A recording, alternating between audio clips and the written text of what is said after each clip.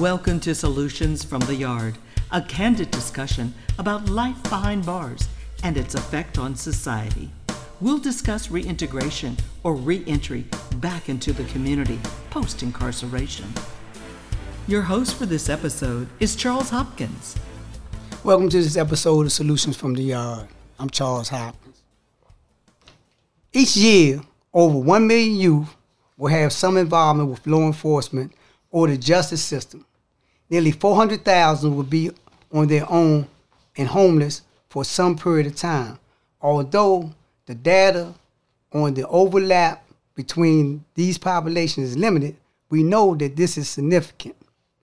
A recent study interviewed runaway and homeless youth in 11 United States cities, and found that nearly 44% had stayed in jail, prison, or juvenile detention center. Nearly 78% had at least one interaction with the police, and nearly 62% had been arrested at some point in their lives.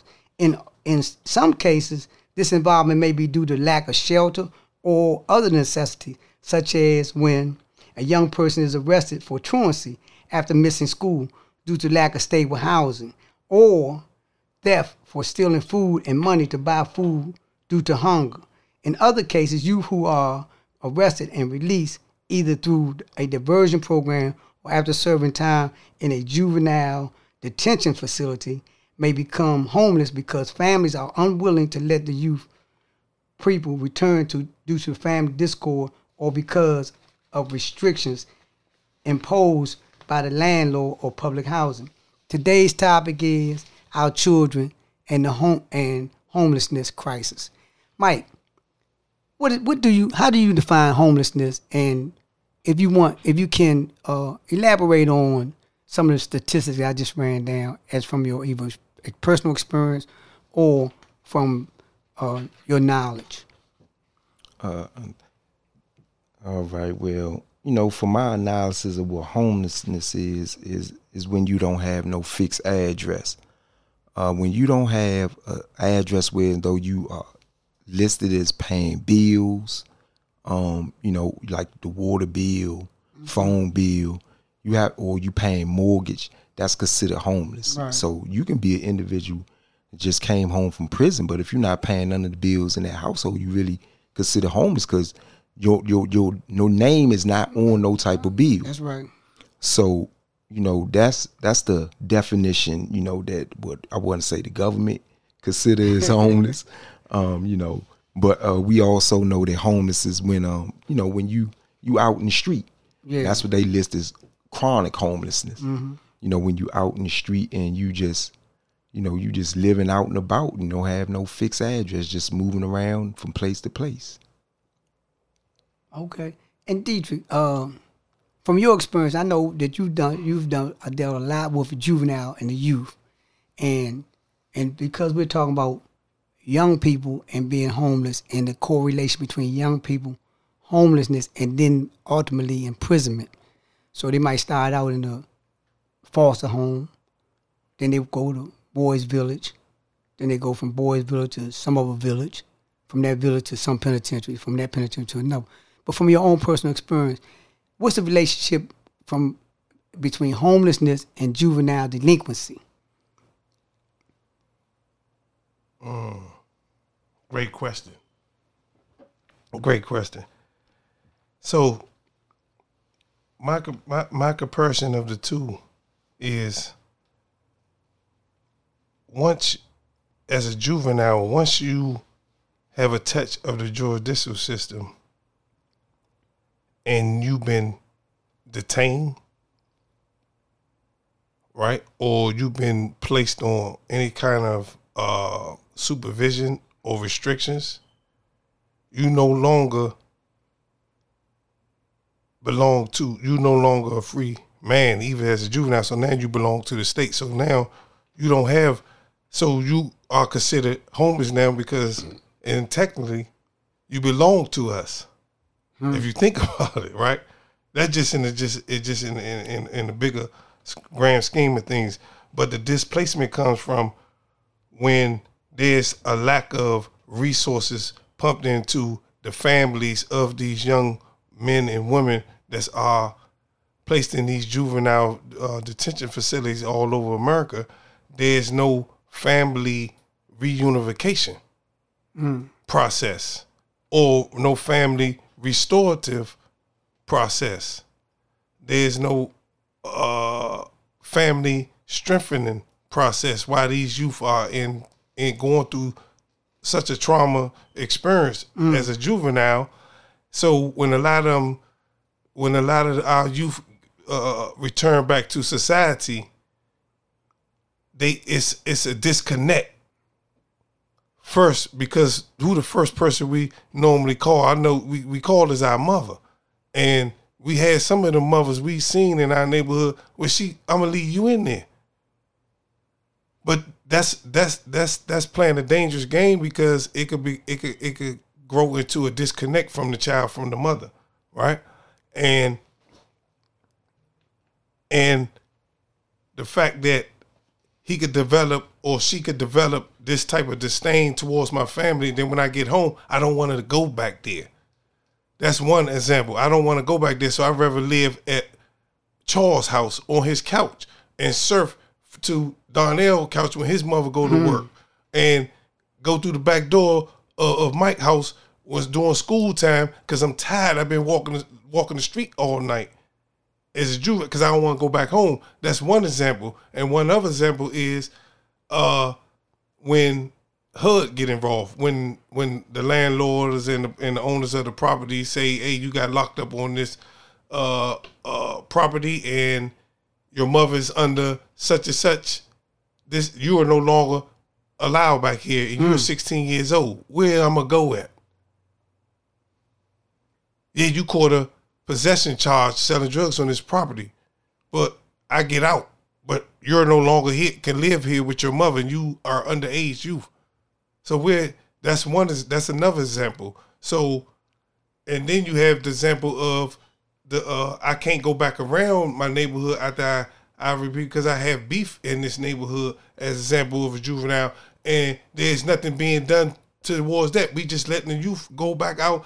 They open the doors up and say, go back to your neighborhood and go catch more charges till you old enough so we could put the key and shove it down your throat that you can be fighting to get out of jail after you do something. So there's so many examples where homeless is connected to juveniles justice. It goes parallel to one another because it's actually the training grounds for becoming homeless, for those to experience some type of homelessness or disconnect to living a stable life. Very, very well put. The mother telling the state to take care of the child because the mother can't handle the child. Donnell, now in your experience, and you deal with homeless youth, and you deal with youth that have mental illnesses. Talk about some of the things that you learned from working in that environment about homelessness and the relationship between homelessness and juvenile delinquency. Young people being homeless and acting out. Well, I think, like I said, most of them be stressing the fact that their situations and their problems, which leads them to the homeless shelter or the mental health institution that they're in, comes from their parents. That's what a lot of them be saying, you know? So I'm like, how can your parents lead you to a deep situation in your life such as this at such a young age, you know? Oh, my mother took me through these changes, my mother did this and all that, right? But okay, but now you're a grown woman now, right? You know, you can't keep being in your phone. You got to get out of that state of mind that you're in. They keep saying that, you know, that's over with now. You're not living with your mother now. You got a roof over your head, whereas though the people getting your benefits for you and trying to put you in the right avenue to get you a place to stay and get you probably with a job or whatnot. So you got to keep your thoughts focused on that. But, you know, like I say, it's a problem within our society, whereas though, you know, the kids get homelessness, you know, because they be having problems with their parents. You're not wanting to abide by their rules and things of that nature. You know what I'm saying? So, you know, stuff like that can lead to them being homeless. Dickinson, how did we get to a point in society where children are homeless. Now we're talking about 4-year-olds through 21-year-olds. And Donnell just said that from his experience and the people that he talked to that's in the environment, say it's the parent. And you're a parent, and you're a new parent. How did we get to a point where we blame that the parents become the reason why a child ain't got a roof over their head? Well, when we discussed this once before, and when you go back to slavery and how we were treated as slaves, certain things was done to us psychologically, and in order for them to have control of us. So one of the things that was done was, made us be dependent on them. They didn't feed us, so when it came to giving us food, they always gave us the scraps of the hog, the intestines, the feet, the ears, and we call that soul food. But they made us dependent on them. And when you speed it up to this modern day time, we dealing with a society that a lot of the youth that's suffering from these problems, their parents are on what's called welfare, the scraps.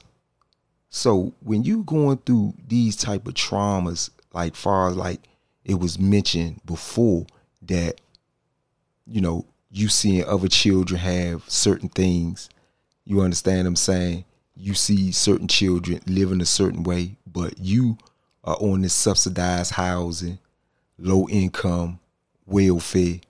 These things start to create a trauma in your life. They start to cause problems in your life. And once they start, feeding on you mentally, it start to eat away at you. And then, your mother, she went through some of the same things. The arguments, the fighting, nothing to eat in the refrigerator. Then you get into these big arguments and abuse physically and, verbally. And then you wind up, either you're forced out into society, and you starting to see this more and more and more. I've never seen 21-year-olds and 25-year-olds asking for money at the Safeway or on the corners back in the 90s. You didn't see it. Now, you might have seen some old, men that couldn't take care of themselves, or women, or whatever the case may be. But when you start seeing children at these young ages, teenagers and stuff like that, and they don't even have the will to even try to help themselves, you got to start delving into the mental psychology of why they doing this and why they are so dependent. And see, the narrative that I'm trying to paint is how society create dependency. And once you start creating dependency, that's all you want. You want somebody to do something for you. You want somebody to give you a helping hand. And then that start to become your crutch in life.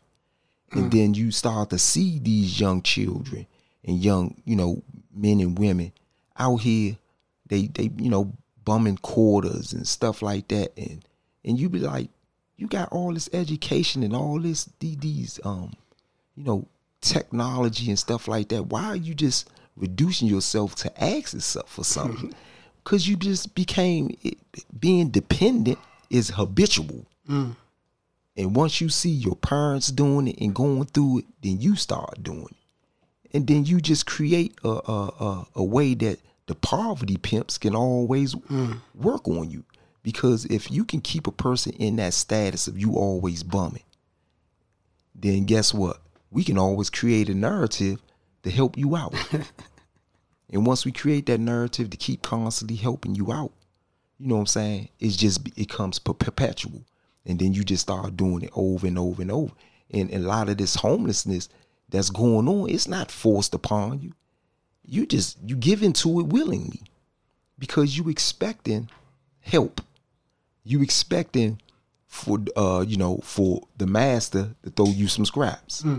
That's what you start expecting. And then that's what you start to become. And it just be in your everyday, life. I'm gonna wake up today and I'm gonna see if somebody gonna do something for me. And that goes hand in hand with the psychology, because a lot of youth, they go through so many traumatizing situations. Mother on drugs, and she's selling all the food stamps. She done sold the EBT card. That's traumatizing, man, to be in a household and you don't have nothing to eat. You have to go out and get it any way you can. That's traumatizing in itself, not knowing where your next meal gonna come from. These things, man, that we have to really examine, because like, we said, homelessness and mental health go hand in hand. If you're gonna fix one or try to fix one, you got to make sure you try to fix the other, because you can't fix a person not being in, put them in the shelter and don't, work on their psyche. That's something that you have to do. Both of those things go hand in hand, because now the person just gonna be dependent on the shelter for the rest of his life, or hoping that he can get some type of housing through the system instead of him just going to go out and work and get it. It don't make no sense that a 25-year-old don't want to go out and work. And that's just go to show you got to examine the state of mind that he's in or she's in. That you don't even want to go out and work. And there's too many jobs out here for you to do. You can just jump on the scooter and work for DoorDash and get some money. It's just that easy. So we got to examine the reason and the psychology of it. Dietrich, you said, and this was like really astounding. You said the mother said that she wanted the state to keep the child. Now, I remember reading an article where a person hijacked a car and the baby was in the car. The mother, when the car was taken off, the mother took her fist and bust the window out, grabbed it to get her child out that car. What happened to that where the mother say, have no love for her child? What caused the mother to say, I'd rather the state to take care of my child than for me to take care of my child? Therefore, furthering the delinquency in our youth. What you think caused that? I don't want to speak without knowledge on that, but no, but I really think that it's all part of the political, social, legal, environmental, and economic pressure plan, right? It's all part of that. And meaning a lot of these mothers that's getting to the point of point of no return, or get to or feel that it's best for the state to take care of my child, or it's best for my child to spend time in prison because he have, I think I need to teach him a lesson, and of that nature. I think it's all part of the mental aspect of what Brother Mike was saying, that it becomes, it's this, we haven't been taught better, right? And I don't want to get back go back into the slavery. That's like turning your child over to the slave master, right? And you asking the slave master to have mercy on my child. When did it ever happen in history? Right? So what I mean by it's part of the big pressure plan, right? If I know if youth homeless exist, right? Why would I want to fix that? I'm gonna get that's something that's gonna be part of the ghetto. That's what the ghetto is about: impoverishment and homelessness. Everything they could be made of, people. So you could be savages and y'all take advantage of each other when you under resources. So why would I want that not to exist and have older people out there in the streets that's homeless? They dying off. I need youth out there now. to further my agenda. So I get up there and say, yes, we have this problem that's going on. This problem been going on. And some of the policies and the laws that you got further this problem. So it's just, so it helped. So the mothers as mothers, I can't speak on as a mother because I'm not a mother, I'm a father, right? Because, and you have all parents. So I don't want to just put this on, say this is a mother's thing. As a parent, you know, we don't understand the trauma that we could put on our child by saying, I'm going to let him sit in there to teach him a lesson. No, go get him out of there, belly of the beast, because it might destroy him. He might come out of there worse than he went in there. And it might only take an hour. Right? So that I don't know, but I think a lot of them decisions come from a lack of education, a lack of knowledge, a lack of trust in the process, and the lack of self-belief in that me as the parent, it's I could get this job done. I don't need the government, I don't need such, I could get it. But we have so much marketing saying, hey, this resources for you, this bring this for you, but we don't know that a lot of these resources we're signing away the rights to our kids when we giving them ownership over our child when they saying they gonna help them. Because at the end of the day, it's all about having the conveyor belt. And y'all know how I feel about the conveyor belt. The conveyor belt got to go around every day. And America is number one in imprisonment. So always having establishments of impoverishment neighborhoods and under-resourced neighborhoods, and having part of that social and that economical environmental legal pressure plan on these ghettos and where these mothers at, with these single parent mothers, when you telling them that the father can't live in the household if you want to live in this apartment. Who else you gonna turn to when she say, my son just stole the car? She gonna turn to the policeman and say, because I need a man to help get him straight. So she gonna turn to them to help him because she don't have a man due to the plan to help raise these kids and keep them out the streets. So that's why a lot of the decisions that the mothers do or the parents do make, it comes from a lack of education and a lack of understanding and generational trauma. Yeah, Donnell, in your experience, you deal with like an institution that is providing services and resources for homeless youth.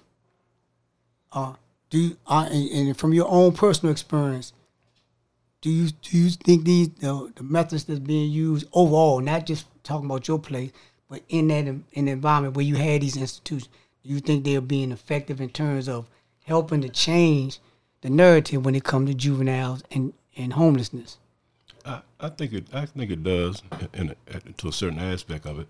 And when you can present the solutions to one's problem, but it's on them to pick up the pace and try to solve their problem. You know what I'm saying? Like now in my program, we don't let the kids, they wake them up at 10 o'clock and try to get them out to get them some type of activity. They got to get out. They got to get up in the morning because they've been laying down all day. And our supervisor just informed us that, whoever was on the ship on the first shift, we got to get them up at 10 o'clock and tell them, try to give them some type of little activity to do throughout the course of the day so they won't just laying around, doing nothing. You got quite a few of them. There's 2 of them in there that works.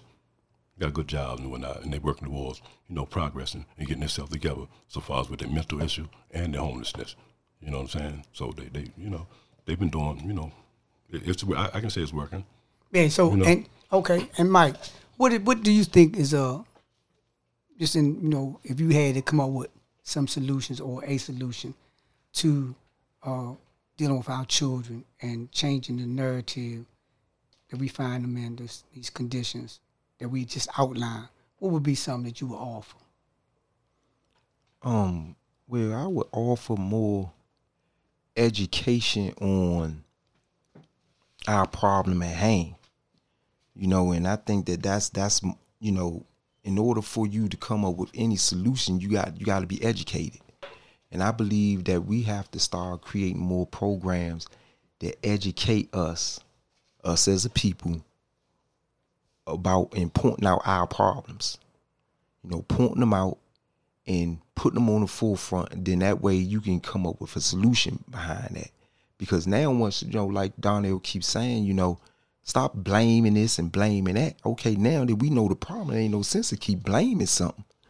We need to learn how to, start to come up with a solution for it, because we know how the problem started and how it exists. So once you learn how the problem started and how the problem exists, then that's when you can start coming up with ways that you can, bring yourself out of that. Mm-hmm. Poverty comes from not having money. Okay, what can I do to get me some money? It's just simple as that. You know what I'm saying? And that's the main narrative of when you educate a person on what their issues are. We need to have more advocacy in educating our people and taking care of themselves and not let the system take care of them. Okay. Because when you start having that form of understanding, then you can kind of look at it like, oh, this is what I'm about to step into. I'm about to step into a trap. Just like Dietrich said, a lot of women that put their baby father on child support, you really don't know. You just sold your child to the courts. Because once you put him under that child support, now you didn't gave the government power over two individuals. You gave them power over your baby father, and you gave them three, really, power over you, and then you gave them power over your child. Because guess what? Whenever the baby father don't pay his child support, now they can put him back in slavery and put him in jail. When you are not doing what you're supposed to do, guess what? The government can come and snatch your child. You see what I'm saying? And these are the things that, like, once you start educating our people on from this aspect of what the problems that we have, then you can start coming up with a narrative for yourself. And that's my main thing, is creating a narrative for yourself and stop allowing the powers that be to create a narrative for you. Because the powers that be is going to create a narrative that this thing is going to be ongoing and we're going to want to constantly make money. So we don't want to come up with a solution. We just want the problem to exist so we can make money off the problem. See, and that's the thing that, for me, that's how I come up with my own solutions to things, is to look at, sometimes you just got to look at the negative point of it. And once you learn how to look at the negative point of it, then it's only one side, the negative, and that's positive. Mm-hmm. So, that's my whole outlook on that. Dietrich, and as we close, give me if you had to offer a solution as you looked at this, what would be your solution for Mike just said education. Donnell gave an example of how, as in his own work experience, how they're becoming more proactive in dealing with the youth in that environment and trying to encourage them to be more proactive. From your point of view, if you had to give a solution to juvenile delinquency, what's going on with our youth today and being homeless? First, I take all curriculums out of school and let school become a creative workshop. That's you. We gonna learn English, the basic education, how to count, how to read, right? But we gonna learn trades that's gonna be to help you maintain a life. See, one thing that we are not paying attention to now today is the past. We're not paying attention to the past. If you read, and I don't want to get spiritually and go back into the Bible, but all the people in the Bible was carpenters. They people dealt with their hands. They built stuff.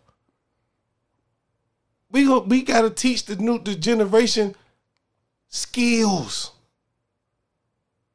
We can't keep passing them through the schools and talking about learn this book, read this book, and they ain't got no skills to go do nothing but only So they gonna anything skill. Oh man, you know how to shoot a gun? Yeah, he gonna learn them skills. But we gotta teach these kids back to teaching them stuff, agriculture, how to grow your own foods, how to build your own land, how to take care of your people and yourself and your and your community.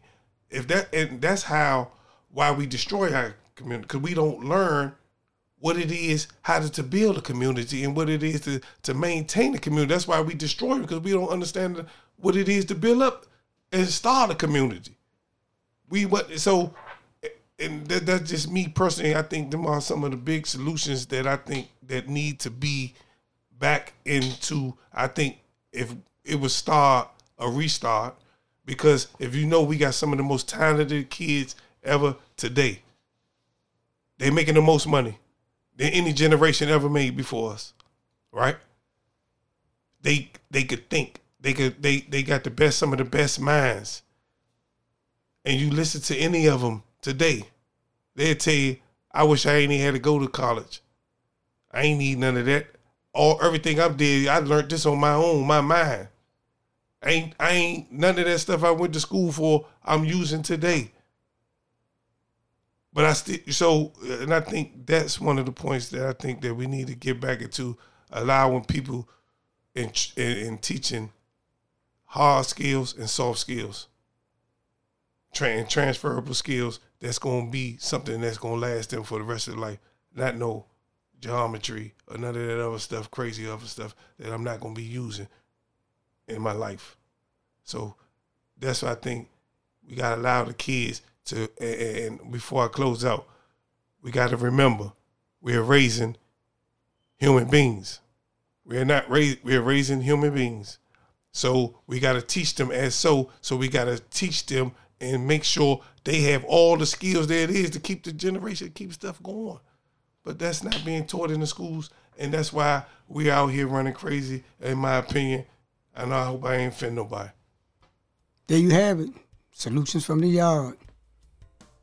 Thank you for listening, and continue to work towards changing our children's mindset to become more productive human beings. You've been listening to Solutions from the Yard. This podcast is presented by Voices for a Second Chance, a comprehensive reentry program that provides culturally appropriate, trauma-informed, gender-specific, and peer-based services. For more information, go to info@vscdc.org or visit our website at www.vscdc.org.